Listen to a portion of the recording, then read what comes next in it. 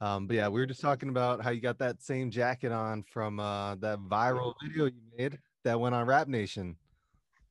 Yeah, exactly. I decided I was gonna put it on because you're the one who like hooked me up with the plug back in the days. I think you had a contact there, but I don't think this contact works there anymore. So, but but yeah, it was. I just wanted to put the same jackets because that's what started everything. That's what started my rap career. Yeah. So yeah, Yeah, that's crazy, man. And yeah, it was Sam, right? From Rap Nation back in the day. exactly. Yeah. Yeah. Yeah, unfortunately he no longer works there, but I happened to that was such a crazy thing. Like, because me and Oren were trying to get on Rap Nation for a while, and then all of a sudden I got a DM on my private Instagram from Sam because he found out that I was in Arizona and I have like playlists and stuff. And so he found me, invited me to a party and like a show. I got to meet him. I was so nervous to go, but I got to meet him. And then after that, he was totally okay with me sending him songs and everything. Um, and yeah, man, I was totally down to like share that connection, try and help other people. And yeah, your video where people thought you were Logic, that one went crazy. And Yeah. that jacket, what was the name of that one again? It was everywhere we go. Everywhere we go. Yeah, that shit Because was on the crazy. thumbnail, like it's as if they did it on purpose. Like the thumbnail they chose was a picture where I looked like Logic, right? Right. And then so people clicked on the thumbnail, but then I guess they really fucked with the music, so they stayed there, and then it got like recommended to everyone. So it was a great foundation to start my own YouTube channel Right. afterwards. Yeah. So let's get into that because we haven't really talked too much since then. So it seems like you've made leaps and bounds of progress since then. So what have you been doing and what happened after that video, I guess?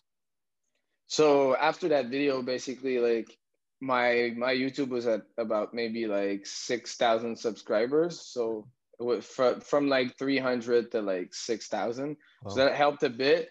But then I was kind of like I got lost in a little bit, like listening to my friends and some people telling me I gotta make trap music to touch a wider audience, which was like the worst era I could have done because the followers were there for that old school genre, which it was like more natural to me. So then at some point I was like, last year, that's when I released Blaze This Shit Up, which is like another like G Funk type vibe on my YouTube channel. And then I ran some like little ads campaigns on Facebook, just nothing to. And then people started to really fuck with it. And then people started to search for it on YouTube. And then that got to like, it's at 1.5 or 1.6 million views, I think, on my YouTube channel. And it's just an artwork, there's no video clip or anything. So then after that, that's why I kept in the same style. I came with another song that my followers still loved, and then I was at 20,000 subscribers on my YouTube. So then I really started to understand I didn't want to grow off of other people's YouTube. I had to grow with my YouTube because this audience was really like a core fan base. And then that's when I got like a distribution opportunity with Belief. So they're the company that owns TuneCore. So okay. they saw the numbers I was doing and stuff. So one of their A&R approached me because he believes my music could be posted on some playlists. And then I got a 2-year deal with them, which excludes my previous catalog. So it doesn't include Everywhere We Go. It doesn't include Blaze the Shit Up. It just includes what I'm releasing for the next 2 years. So I think I still have a year and a half to go with them. Hmm. And I still own my masters. So they just take 20% out of it. And then after the 2 years, I start having 100% of on those tracks I had with them if I decide to like cancel the deal. But Right. like, man, they've been such like great help to me because they were pitching my music to Spotify playlists, like official playlists. And that's when my song Run My Shit really started to blow up. Like a song that I released in January. This song makes on Spotify at least 1 million streams every month right now. Wow. So now it's like all my songs together is like with all the platforms more than 2 million streams per month. So that's why I could quit the day job because I own my royalties. So it's great. And then yeah, I mean it's been going up since then. Like they've added to the bottom of a big playlist here in Canada because Spotify, the way it works, depending on what your VPN is located on, it Hmm. depends like the first playlist that will recommend you, right? Uh, So it was doing so well in a small Canadian playlist that also includes American artists, but it's just like people see it because they're in Canada, right? So that they added to a bigger one, and then it was second to last, like the 70s, the 70th song. I believe there was like 70 songs, and then it climbed up, up, up, and then once it was at number 3, and then it was in Canada viral song, and then that's why they added to at It's Canada in the middle, and now it's climbing up, and now it's at 7 and it's Canada. So now like I'm just waiting to get in the US market because Right. there's like 100 times more people there. So if I get in there, it's just gonna blow up, I believe. It's just like it's so hard to get in those US playlists and international playlists because you're competing about against artists that has like 20 million monthly listeners, you know. Yeah. So that's basically where I'm at right now. So yeah, Well, that's that's the journey so crazy. far. I'm so happy for you. Like on like it feels Thanks, good man. to have this conversation. Um, but that there's a lot to break down there. So which song is it that's getting on all these playlists right now? It's called Run My Shit. Run My Shit. Okay. But And that one, even aside of the playlist, it's at 1.1 million views on my own YouTube channel wow. without video clips. So it just works out everywhere. It seems like. Okay. Yeah, so that's interesting. So was your distributor TuneCore this whole time and then that's why they were seeing your analytics and they reached out to you? Exactly. Okay. Cool. And then Yes. one of their A&R reached out to me and was like, "Yeah, Okay. that's how kind of like they spot you. They spot you like, are you making numbers because they own TuneCore? Like Right. when you get a check from TuneCore, it says you got a check from Believe. I don't know if you Right. noticed it if you use TuneCore, but like so then after that, I suppose the A&Rs are like, well, does he have potential to get pitched onto bigger playlists? And then I had meeting with them, and I just like, for my later song, I'm not working with like professional mix engineer and master engineer. I don't mix my records anymore, like everywhere we go and stuff. Right. So that also allows me to get on the bigger playlists and stuff. Right. Yeah, that's another good point. Yeah, once you start getting to that level, the quality of the music needs to match. But I mean, Mm-hmm. if we go back, everywhere we go, you mix that yourself? Yeah, I also produced the beat. Wow. Wow, you made that whole song. That's crazy, man. But yeah, the fact that you're putting out music through TuneCore, which people don't, I mean, I've never heard a story where TuneCore or the parent company reached out to an artist because of how well they were doing, but it does make sense, right? They see you as It's yeah, a business it's investment. not TuneCore that reached out to me. It's A&R from Believe, but he told me that's how they Yeah. like. He was Because like, they, I really fuck with your music and stuff, and like obviously we discover artists because we see like what they're generating and we see what potential they can get more right. out of us, you know. Like so obviously it's how they do it. Yeah, but what's crazy about that is, it was like a distribution deal, but you had the leverage to have all of these benefits that you just broke down, where it's only for 2 years, it's only for the music I'm putting out now, it's not my back catalog, it's not my masters, none of that. You had the leverage. So the problem that a lot of artists tend to run into is they're looking for these deals. They're going out, they're trying to find it themselves. And when you approach other people, you're coming from a position of weakness. Whereas if you're just doing your Yeah. own thing and you let people come to you when the time is right, you have all the leverage in the world to get that type of deal. So I guess when they first reached out to you, what was the original offer like, and how did negotiations go for it? Well, it's pretty much the offer they do though. They Okay. asked me, they were like, either you want to include your past catalog or either you want to you just want to release everything for the next 2 years. But it's how they work. They're not a label. So they're not gonna like invest money in you. They're not gonna do any marketing for you. Uh, They're not gonna okay. manage you. They're really just pitching your music to playlister, and they have a contact at Spotify, Apple Music, YouTube Music, and everything. So it's really like they're just a distro. That's the Okay. big difference from a major label. Like major labels, you need leverage. I also got approached lately in like the last 2 months. I've been approached by Sony Music Canada and Universal Music Canada. So I Mm, both had a meeting with them, and then there's a U.S. division of Universal, which is like Republic. They've mm. opened an independent arm, which is called Imperial, and they also reached out to me. But the Okay. thing is that all those things like I haven't went deeper with the guy from Imperial, but I had meetings with like Sony and Universal directly, and it seems like it's still typical label deal. Like I know what it is, and obviously I don't think I have enough leverage to go there yet. And my deal is still 1 year, and I still have 1 year and a half to do it, Believe. And I think it's a good thing because that doesn't allow me to sign with anyone else, and it allows me to even grow my incomes to have more leverage. Because if you think of Russ, he was making like way more than money than me when he signed with a label. Like he was making $100,000 per month, you Right. know. it's like about 12 times more money than I'm making, you know? So he makes a lot of money, you know? So like at this point, it's like, I think it's just good to keep making more venues, more revenues. I'm gonna start my merch this summer. Probably like I don't know if I'm gonna go Patreon or if I'm gonna go YouTube. There's a part of YouTube right now that you can ask some subscribers to pay monthly for some like exclusive Uh-huh. content directly on YouTube. And since I still have great subscribers, I might do it that way. Yeah. So I think I'm gonna do this for the next year and a half, and then after that, if I can get me like a maybe I would sign with a major label if I can get a similar deal that Russ had. If Right. I'm like there in the next year and a half, but like at the same time, I'm like, why would I even need a label if I get to the point where I'm making $100,000 per month? Like I'm just gonna hire my own team, you know. Like Right. I'm still my own manager, you know. So Yep.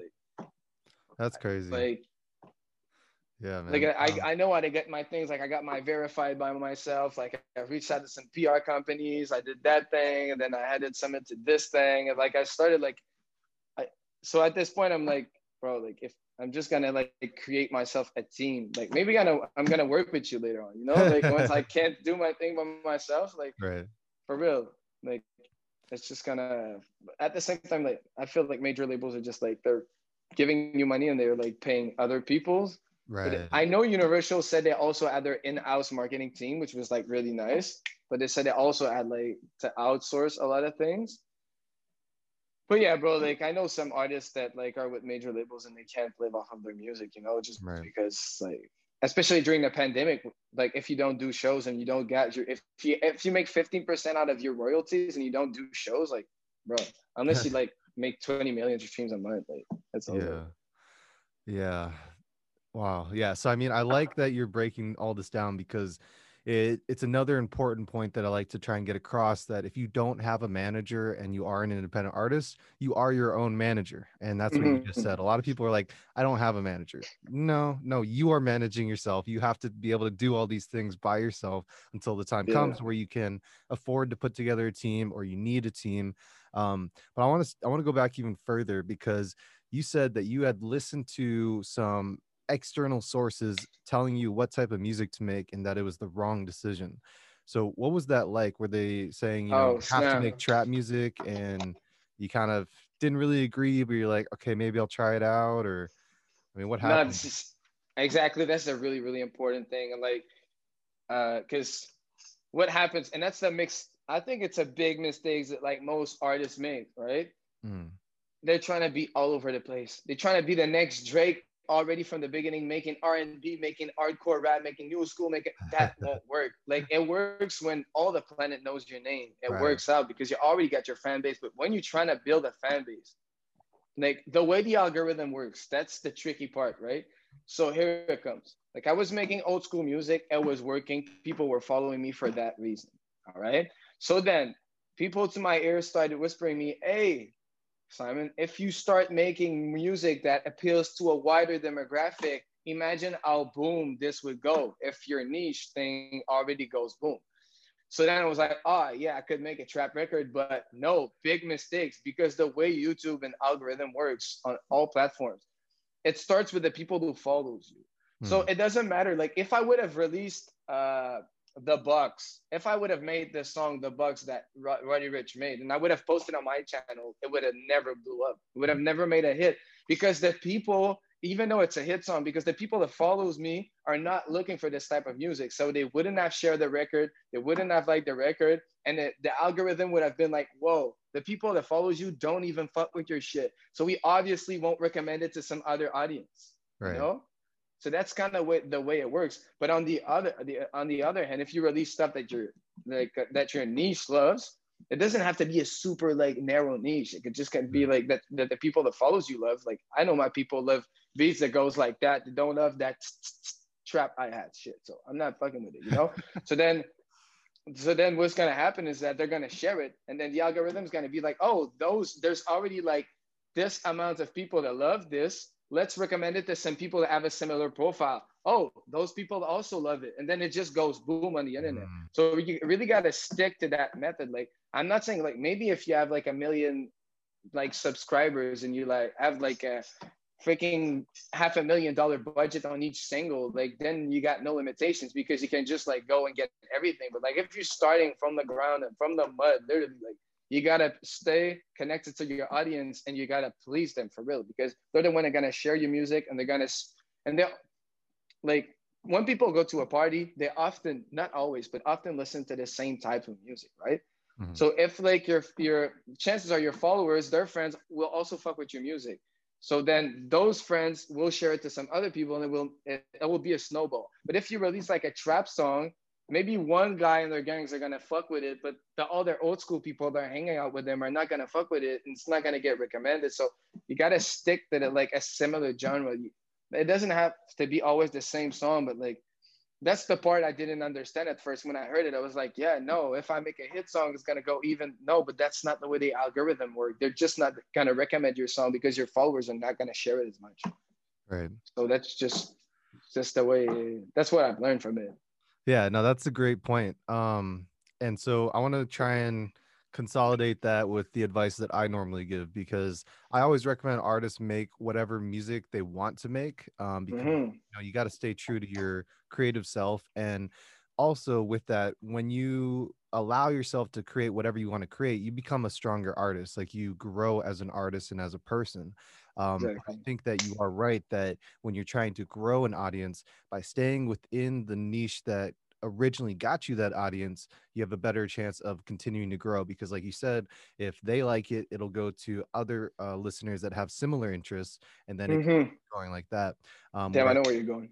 yeah, so if you put out all these different genres, yeah, it is going to fall flat because your primary audience is going to get it first. They're not going to love it, and then it's going to not spread. So, yeah, I think there you could see both sides. Whereas if you, like, let's say back in the day, you really wanted to make trap, I think you could have, and I think you could have switched over to that or included that mainly if you wanted to, but don't make trap But just because your friends are telling you to make trap. exactly. But even there, switching over to trap would have been super hard, because all those first 6,000 followers that I had wouldn't have fucked with my thing that much. Right.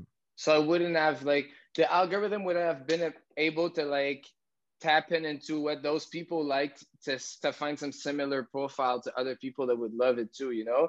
Yeah. So that's what I'm saying. Like, it's like you said, it's really important to do what you feel. I was really like, I'm super grateful that my song that blew up is a song that is the type of music that I genuinely love to Right. make. If I would have blew up off of a remix, off of a pop song that is like a trap remix on the social medias, that's the worst, because then after that, everyone like wants those remix. Everyone wants you to make that funny freestyle rap song you did in the street, but like there, that's, I'm so happy that's not what happened to me, because a lot of people blew up because of that like viral thing that is not really what represents them. Yeah. So then after that, when they want to do what represents themselves, that's when their fan base are not fucking with it anymore. So that's like the best thing you can do is blow up off of something that represents you, and that's really something you want to do. So that's why I'm not really fucking with a mentality that's like, oh, do something funny just to get famous and make music after. Mm. Like, I believe it could work, but I believe that there's nothing like a fan base that follows you for what you really are and really fucks with what you're doing from the really first point. Right. It's Yeah. like, Yeah. Like you say, if you get famous or you start to become successful virally off of something that doesn't truly represent you, it does put you in a box to where you have to keep making that mm-hmm, type of content.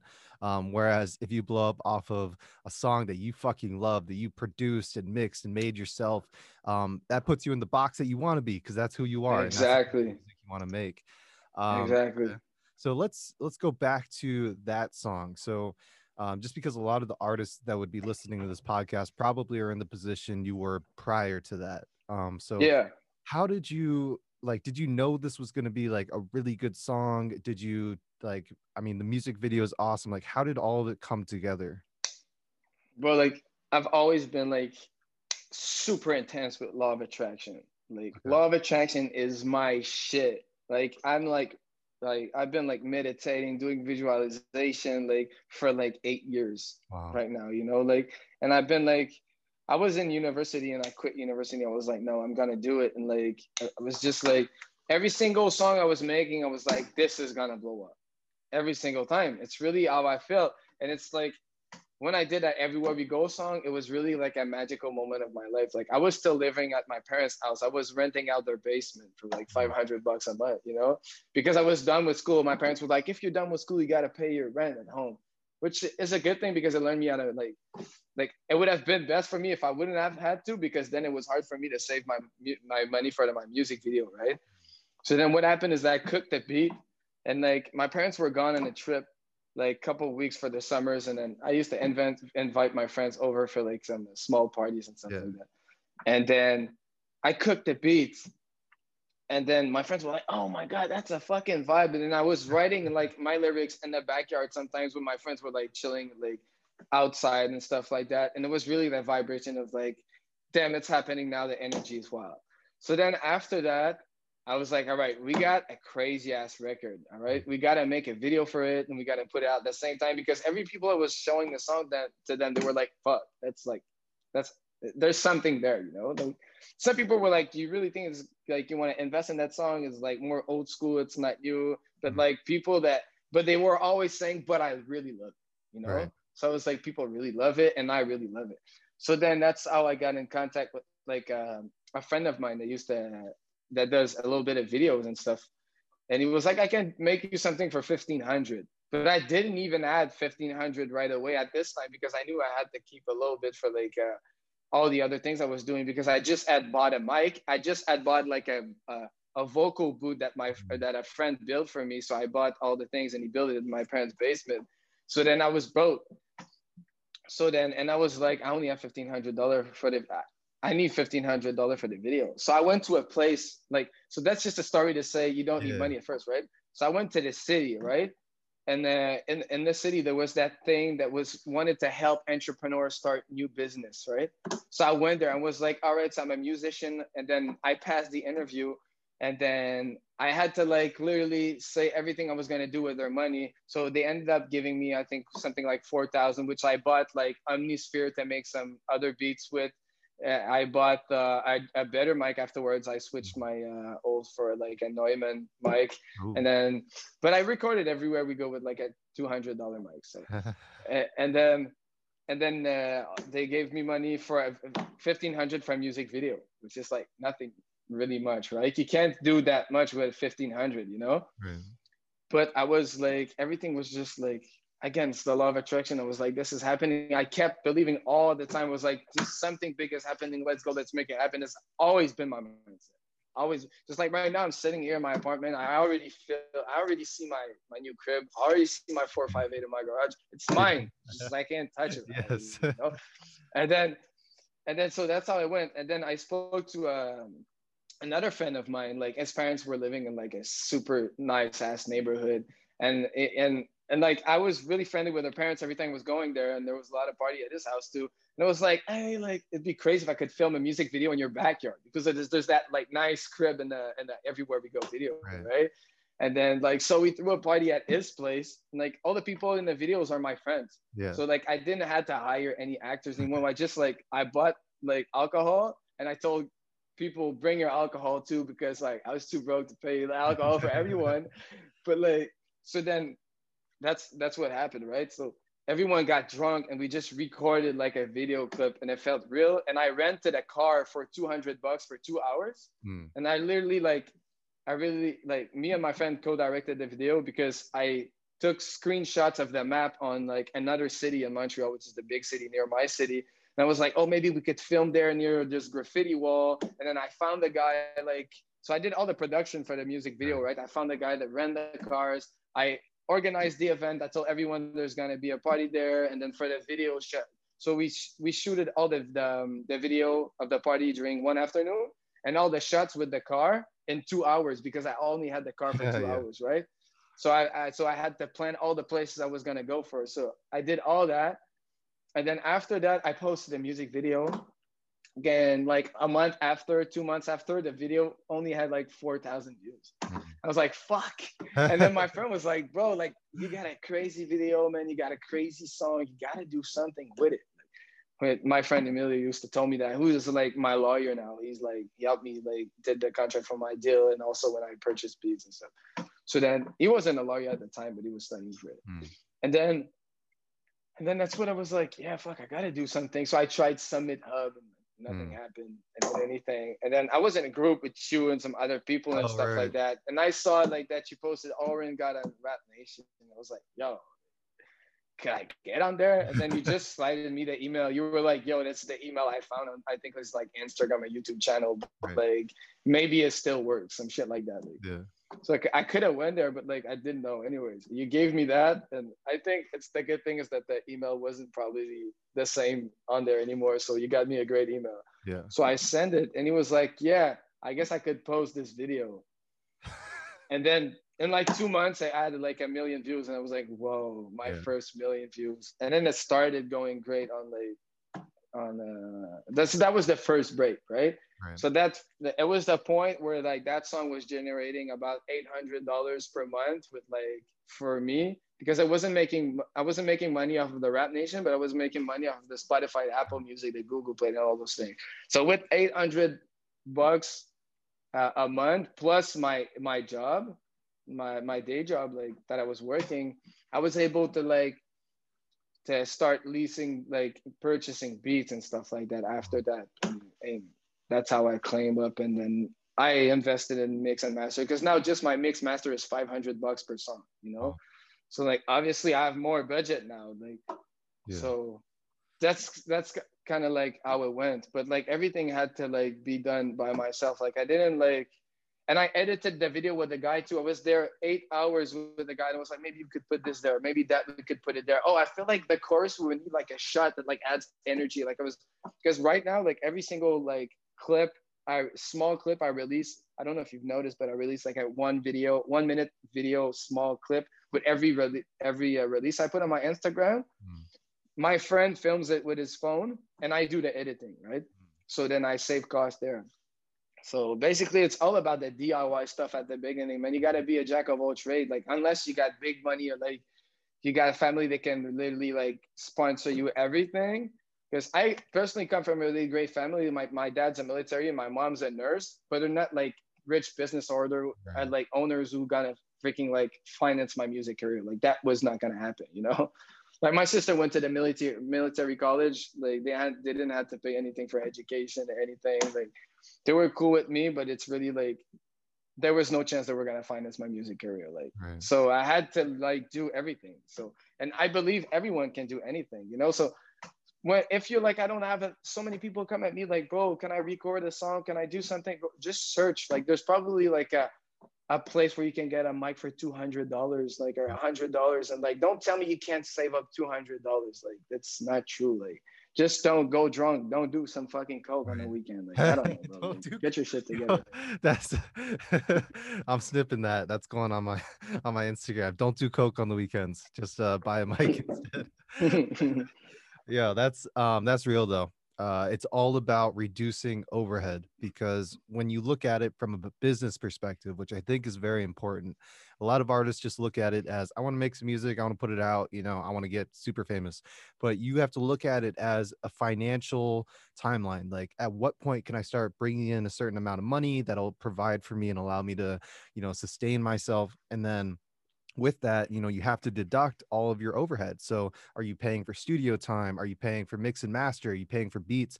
Like, all that has to be factored in for that actual financial success. And that's what you did. So I actually really like the beginning part where you're saying you had a friend build you a vocal booth. What did that look like? Yeah. Yeah, it was actually really, really nice, man. Like I paid for the materials and stuff, Mhm. but it was like a big ass wooden box, and you had some like sonopan, some like so.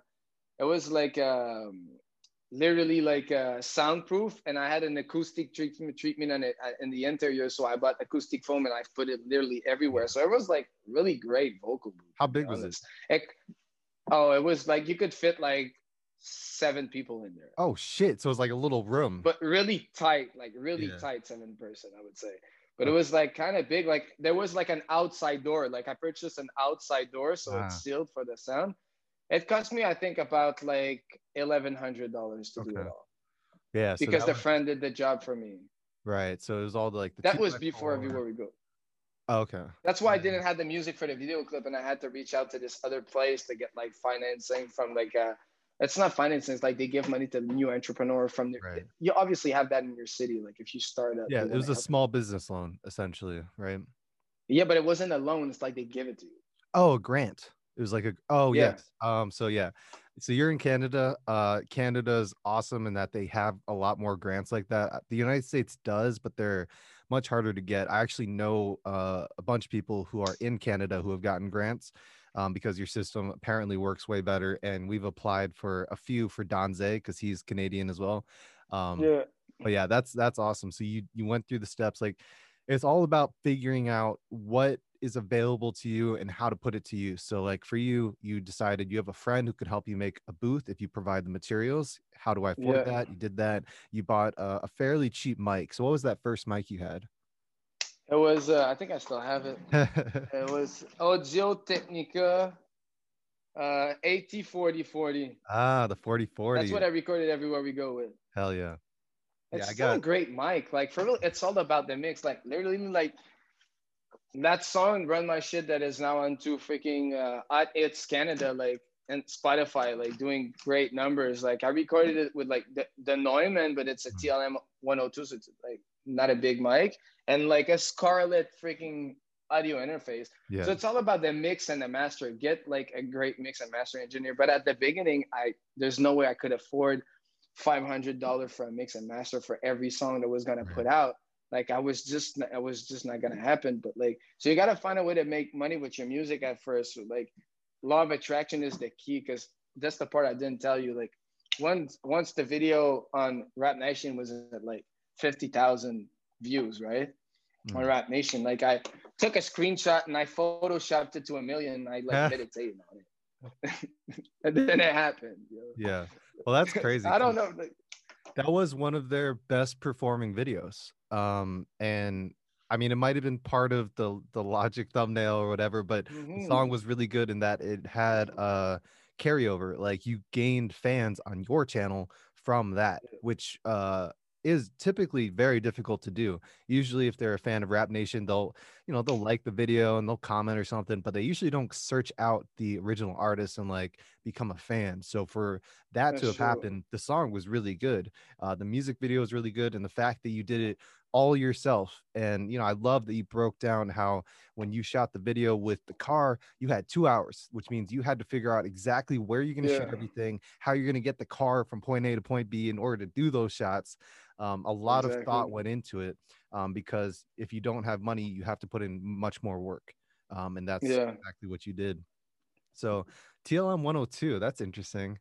I have a TLM 103 back here actually, but they're very similar mics. yeah, And I like that you said that it is about the mix and master. And with you, a big point is you level up as your career levels up. You don't go out and get the big Neumann right off the bat because you don't need it. First off, I mean, the mix and master is yeah, so much more valuable. Like you can record yeah, on an AT2020, $100 mic with a Focusrite Solo 2i2, $100 interface.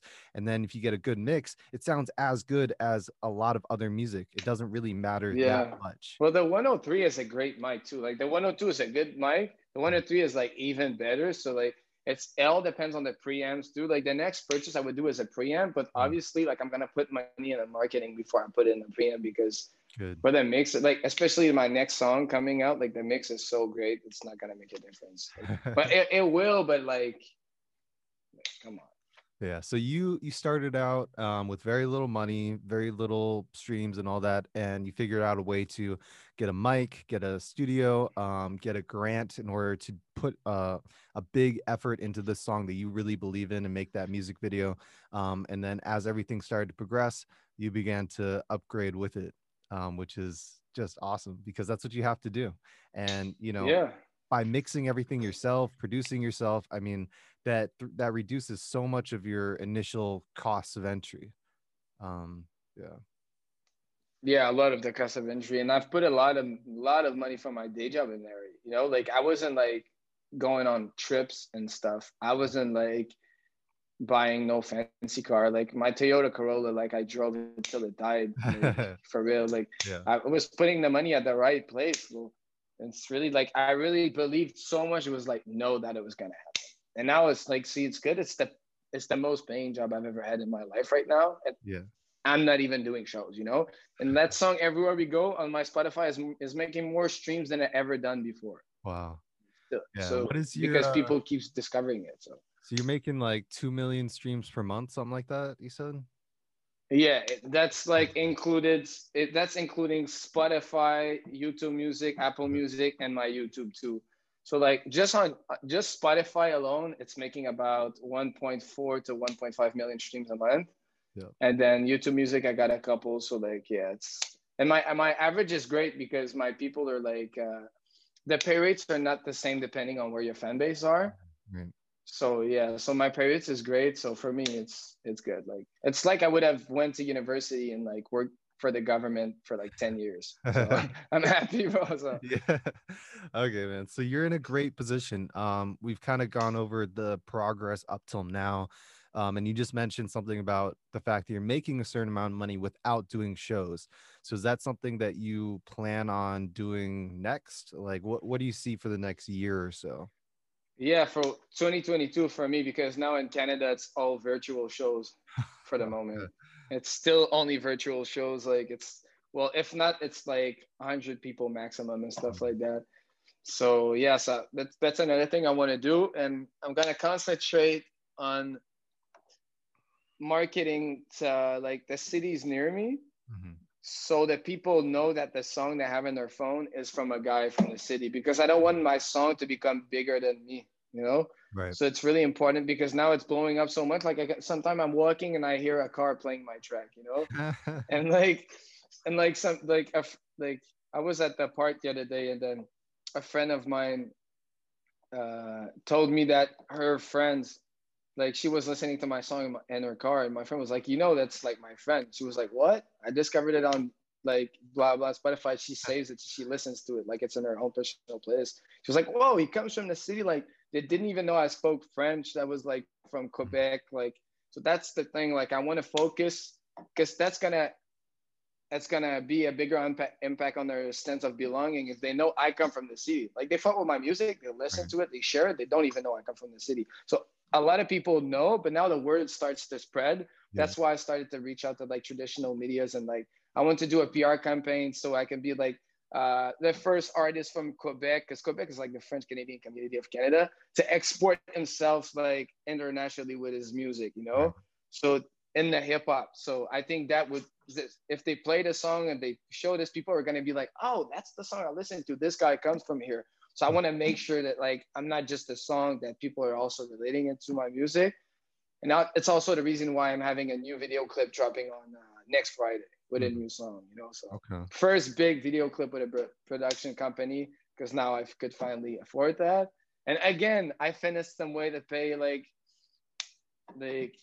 the fit, like I don't know how to say that in English. Damn, I don't know why. The like it's literally like less than five times the price I would have had. It would Oh, have paid wow. me. So It would 20%. have cost me. Yeah. Yeah, it Wow. literally cost me 20% of what like it would have cost me How'd you because finesse my it? friend what? How'd you finesse it?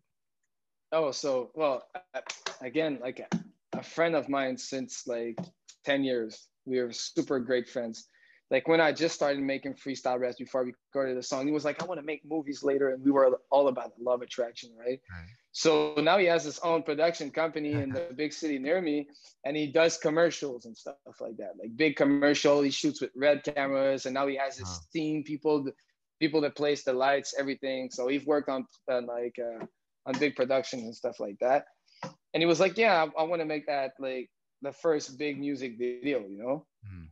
And I was like, yeah, let's do it. But he was like, you got to trust me though. It got to be like my ideas and I'm going to direct it. I'm like, Okay. okay. So it cost me like $7,000 instead of like 30 something thousand Right. dollars, you know? Which is great, a great bargain. And it was crazy, man. And another thing is like, we also have like low rider cars, like the cars with hydraulic Yeah. suspension, because there's like a group called the Supreme Lowrider team in our region, Mhm. and they basically pulled out for free because they were a fan of my music. Like 6 months before we ago, they were like, dude, every time you want to make a clip, we're gonna come there. Like we're gonna be there. Hell Normally they charge labels like when it comes to making videos, it's like $200 per cars and stuff like that. And they all came for free. They brought the lowrider bikes and stuff, everything. So that dropped the cost. Also, like the break dancer, like he also came for free. He was like, yeah, bro, I fuck with the vibe and stuff like that. So we basically had to hire like the makeup artist. We had to hire like the guy that operates the camera. We got to hire like the one of the models and stuff like that. So they rent out the place where we would record the video and stuff like that.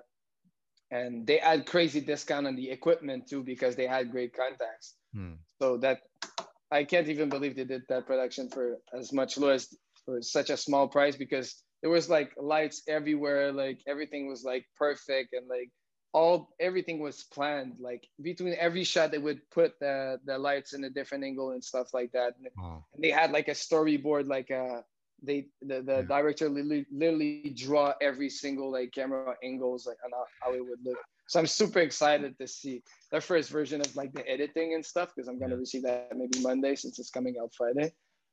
And Wow. yeah, so I can't wait for this one to come out, man. That's exciting. Yeah, I mean, that's your first like real professional music video shoot. What did you learn from that aside from, what it's like to have people with specific roles? Because typically when you shoot your own videos, you're kind of doing everything. So I mean, Yeah. aside from the fact that there's like a whole team of people, what did you learn from the experience? Well, first things first, it's really like it takes a lot of pressure out of your shoulders. It's not as stressful because you can focus on just performing right, Right. doing your move right.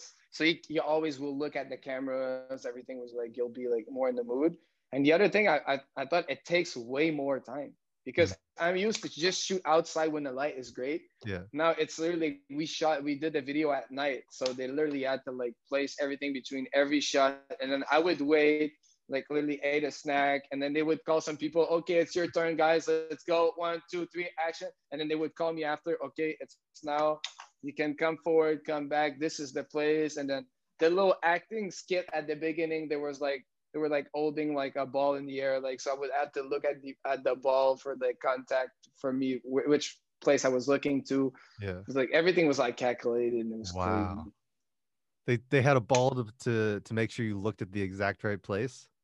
Yeah, for the acting skit at the beginning and stuff like that. That's crazy. It was That sounds like a it lot of was nice to fun. see. Yeah, and it was nice to see like my friend, like one of my best friends, literally like it was the first time I was on his production Yeah. and to see what it was like, you So know. you got to see him do his thing. Yeah, Yeah. I got to see him do his thing with all his team, like, and everyone was like really fucking with his vibe and were like a part of his vision, and his vision was sharp, like. Yeah. So I can't wait because it's funny the way the video starts. It's like I'm working at the grill, like at Okay. like at an old diner, and then I just like I I look at someone eating like, and there's that old dude just eating his freaking hamburger, and it's just like nasty way, and it's like, and I'm like, oh. So I just want to quit my job, and then I look at the radio, and then it says a new My Flip song drops on the radio. So I'm Uh, like, oh shit! And then I take off my shit, my outfit that I used to work with, and I throw it in front of the camera like that. And then once it drops out, the beat starts, and I just like, you see me like on top of the counter. I start to rap the songs, and I get on top of the table where people are eating, and they're just like bouncing. Everyone just like gets contagious by the music, and then after that, that's where it goes outside and it's a lowrider community and stuff like oh, that. So there's like a touch of like it's funny at the same time. The video is funny, but it's like it's for real. It's not like a yeah. parody or anything. Kind of like I did with Everywhere We Go. Like instead of shooting guns, I would shoot like water pistols and like play dice with Monopoly money, like Yeah. just to add like a little funny touch of it. Because at the end of the day, I'm still like a white dude making G-funk music, you know. So Yeah. so I know all sorts of community and people from every ethnicity are they love my music and stuff. But at the same time, I know like I speak in my own positive way with the G-Funk. Like I'm not speaking about flipping freaking packs of drugs and killing Right. people because that's not what I live, right? So I twisted in my own way. So I feel like the visual also had to be like so. And my friend really cut the vision right. He was like, let's make it funny a little bit, but make it super gangster at some other time. So it's Yeah. like so we clearly know it's not a parody, but at the same time we're like, this guy's super fly, but like at the same time he's not taking himself like super seriously, like, yo, I'm running the street and stuff, Yeah. because it's not what I'm living, it's not what I speak about. So Yeah. I can't wait to see it. I know, me too. And yeah, I think one of the overall themes here is just the it's like realness, it's authenticism, you know, like you're not making music that doesn't really represent you, you're not trying to do anything that doesn't fit you as a person. And I think that's really important because, you know, in any type of business, consistency is key, and it's harder to be Thanks. consistent if you're forcing things and faking things and talking about things that you haven't lived. You know what I mean? Like a lot of artists, they struggle with that because that's the mainstream and they're going to try and do the mainstream, but they've never lived it, and they can't keep making music about it because they haven't experienced it. Whereas for you, you're making authentic music where you talk about your actual life, and because of that, it's always going to be you. And so even with the videos being a little bit funny, just throwing a touch of that funniness because it is a white guy making some funk music, you know, like it matches you. And I think it gives people a deeper connection to you because there's a little bit of vulnerability when you do that kind of stuff, as opposed to someone who's just hard, you know, all the time. Yeah, it's all about being real, man. It's all Yeah. about being real, especially like in your own city, like especially in my city. Like there's no artist that made it big from my city ever. You know, Oh. there's so like their belief around like an artist that wants to make it from my city was like zero at the time, you know. Yeah. So like if I was gonna come and like start speaking about shit I'm not living, it wouldn't have worked. Like you can always, like we say in Quebecers, tu peux brépé, like you can make it like more juicy. You can add some extra layers to what you're saying, but as long as it's real, as long as if someone takes you in a corner at the bar and say, "Hey, what about that line?" You can always explain yourself. That's Right. how I felt. I felt like if any out of my lines you say, "Hey, why did you say this?" If that, like, I can always explain myself. Right. So Yeah. it's always real, you know. Because obviously you got to write song, like it's still like you got to make people feel a vibe, like. Yeah. But everything you speak about has to be real. It has to be like it has to represent your energy. That's for Okay. sure. So real quick, I want to go all the way back. So like, how did you first find G Funk as like the style that really resonated with you? And I guess how long has this journey so far been for you in making music? Oh man, it's when I made that Everywhere We Go beat. I was always listening to music like that. I've always loved G Funk, Hmm. but like I never thought of it. Like I wasn't even like thinking about the sound that G Funk's use, how to make a G Funk use. I just made a beat. I was like, whoa, that's super fly. Yeah. Let's record a song onto it, you know? And it's, I don't know, it just happened by itself. I believe in the flow. Were you doing a lot of production before that? Or like, I mean, how long were you making music prior to that song, I guess? So I started really making beats maybe 5 years ago. I started making beats. That's it. That's crazy. Yeah, yeah. I started making beats, but I was playing drums as a kid though, but Okay. nothing notes related. Okay. So no like keyboards or anything. Maybe yeah, 5 to 6 years ago. That's when I started making beats, And and I was then, making like pop beats and stuff like that. But I was rapping prior to that, oh, okay. but I was bad, dude. I was so bad. But then like I started making beats and I started using the guitar and I Mhm. started singing. And then once I've learned how to use my vocal as an instrument and made like a song or two like that, that's when I went back to rap, what I was always been about first, because I always loved hip hop. I was a b-boy when I was a kid, like I was a break Mhm. dancer.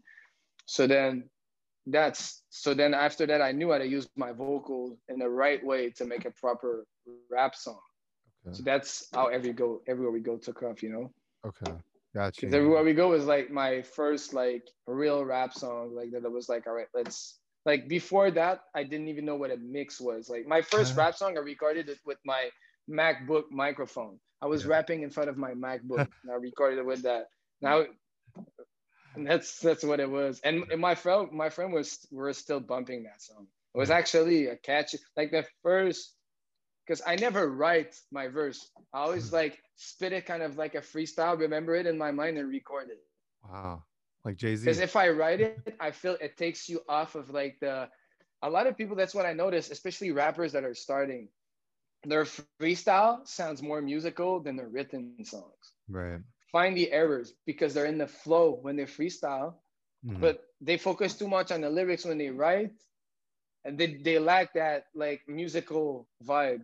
But Right. when you can link both, that's when it's really happening. So like if you just like you move and then you remember your line, because if you want to make multi-syllable rhymes, like obviously you're not just gonna freestyle like those crazy rhyme patterns, you know.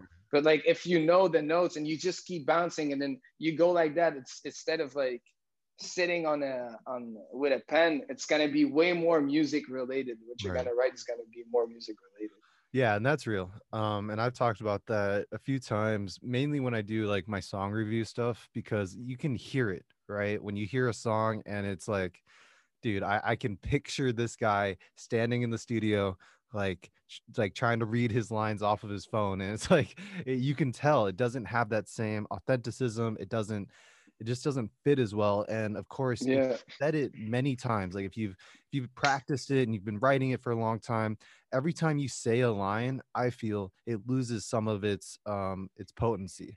You know, when you first say it for the first time that's on that so beat, real. that's when it's perfect. And then every time you That's so rehearse true. and you keep trying and you keep trying and you're rewriting it, then it just starts to lose what it originally was. And it takes too much time to record your takes. It takes Yep. like you infinite takes. Say writing in a studio is good too. Sometimes I love to write on my longboard, but all I say Ah, is I never write it down. I remember it in my mind. I love to be in movement, but like you said, what you write right now in the studio, if you go record it right now, you're not gonna overthink it. It's just gonna right. come out well.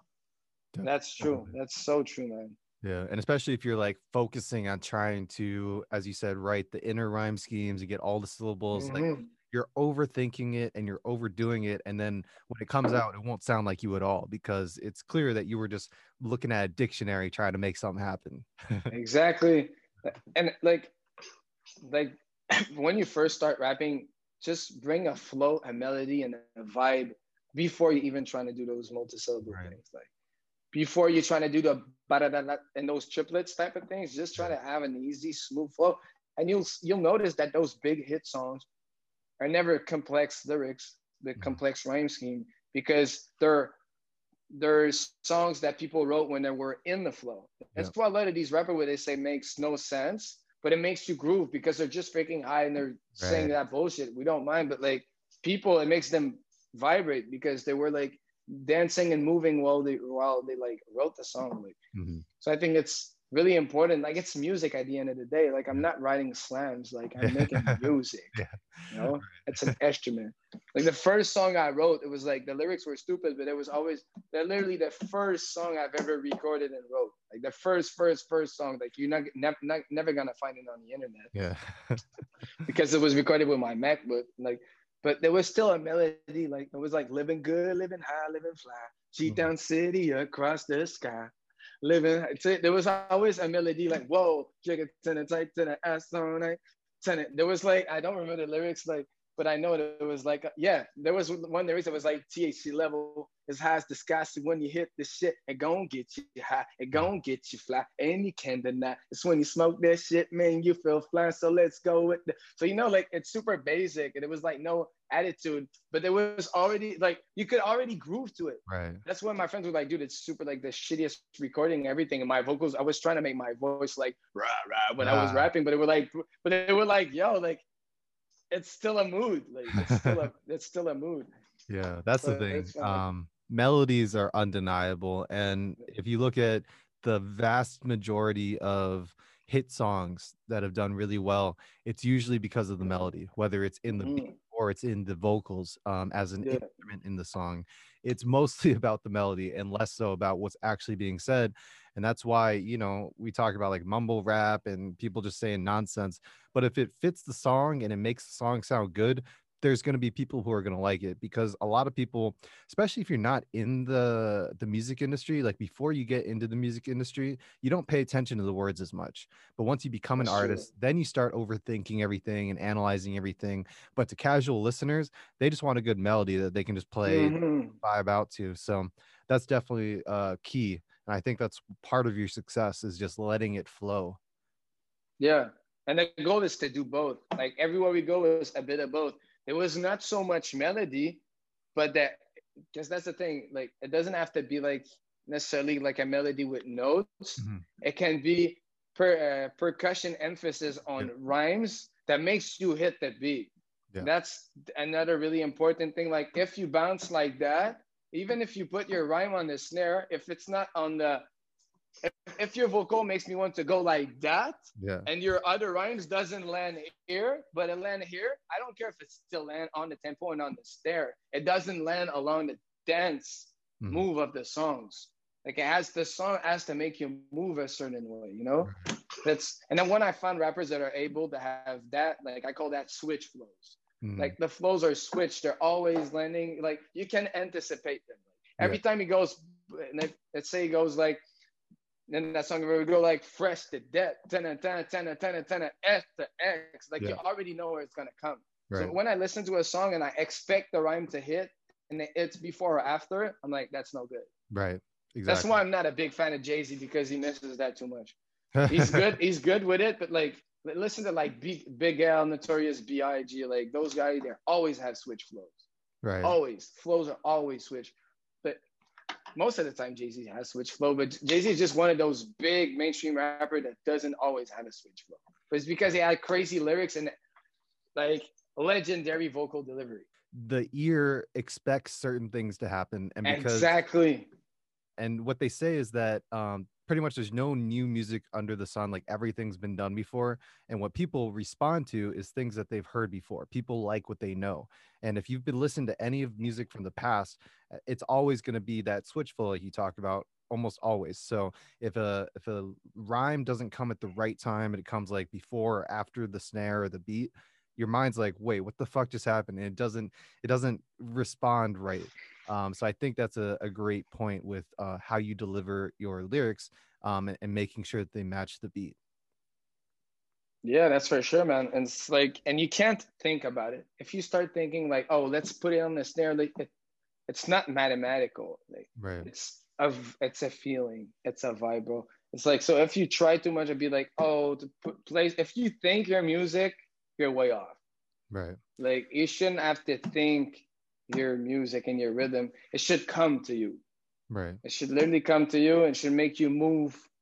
Should make you. That's how I feel. I Yeah. don't know. It's just slow. As sometimes you can stand up and move your body language. If you want people to go like that when they sing a chorus, go like that when you write your chorus, Right. and see if it syncs with your body language. If you want Right. people to go like that when you write your chorus, then like that, like do it. Just do it, and you'll see. You'll feel that it's counterintuitive if it doesn't work along with the vision you want to have. Like Right. you feel it move in a certain way, and your creativity will make people move in a certain way. Right. All It's right, a man. good So tip. the last thing I wanted to kind of have you explain or break down is you've made it to the point where you are financially stable as an artist and you only have growth ahead of you. What kind of stuff do you do on a daily basis, and what does your schedule look like, and how do you kind of balance and organize everything? Damn, that's the thing, bro. I'm not super like, I'm not the type of person that really works with a schedule that much. Hmm. I'm just obsessed with my music career. So I know I'm never gonna leave it aside. So I don't Hmm. have to worry about having like a tight schedule. But obviously I do like my accounting like every 3 months, make sure my expenses like are working with like with my revenues and stuff like that. I put my money aside for my taxes in Hmm. advance. So when the end of the year is gonna arrive, I'm gonna be able to pay all my taxes and stuff. That's the only thing that I really like do by a specific day. It's like, Right. I know at the end of the 3 months, I'm gonna have to do my accounting for this and that.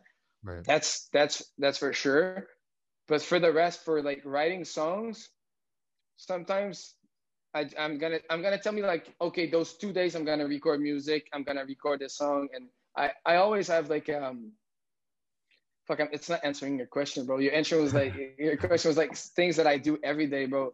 I love Nah, to go be for all it. over the place and do different things. I love to get inspired, feel grateful, just be grateful because my people listen to my music that feel great. So if I don't Mhm. feel great, how can I make music that my fan base is gonna relate to? So Right. I feel grateful. I make sure I do things that I love, and I try to get a high of energy in so many kinds of way. Like either I'm gonna go race my motorcycle or like I'm gonna do it. I'm gonna go like for a bike ride, longboard, like everything. I'm just gonna. I have to charge my soul with energy. Right. Basically, that's what. It's not really like conventional what I'm saying, but like, No, yeah, I it's think not that's like I have real. this thing that I do every day. I don't have. I'm not a routine guy at all. Okay. Yeah, so I mean that what you said is very similar to other things that I've heard or talked about where as an artist you make music about your life. So you have to have a life to write about. And Exactly. yeah, so you have to go do things. You have to do the things you love. You have to energize yourself by doing the things that bring you joy, because that will help you make better music and tap into that a lot easier. Um, but all right, man, Simon, thank you so much for coming on the podcast. Where Thanks can to you, people man. find you, bro? You can find me everywhere, just like YouTube Mind Flip or Mm. Spotify, Instagram, Facebook, just Mind Flip. And guys, it's the law of attraction. Everything is possible. Close your eyes and visualize, but do it for the right reason. If you make rap just because you want to be famous and become a rapper, it's not going to happen. If you make it because you feel you have something special to share and you can make people vibrate to the sound of your sonics, do it. Ooh, ooh, drop the mic, bro. Yeah, that was real. All right, man. I'm gonna wrap it up. Thank you so much. And I'm so proud to see where you've gotten to. And I know we talked briefly about how, you were part of the community I created a few years ago and I helped you get on, Rap Nation and all that. But it was not me. It was all you. And I'm very proud of the success you've I'm super created. grateful I've met you because, dude, I wouldn't have been on Rap Nation. I wouldn't have had that first investment at the beginning. That like everything happens for a reason, bro. Right.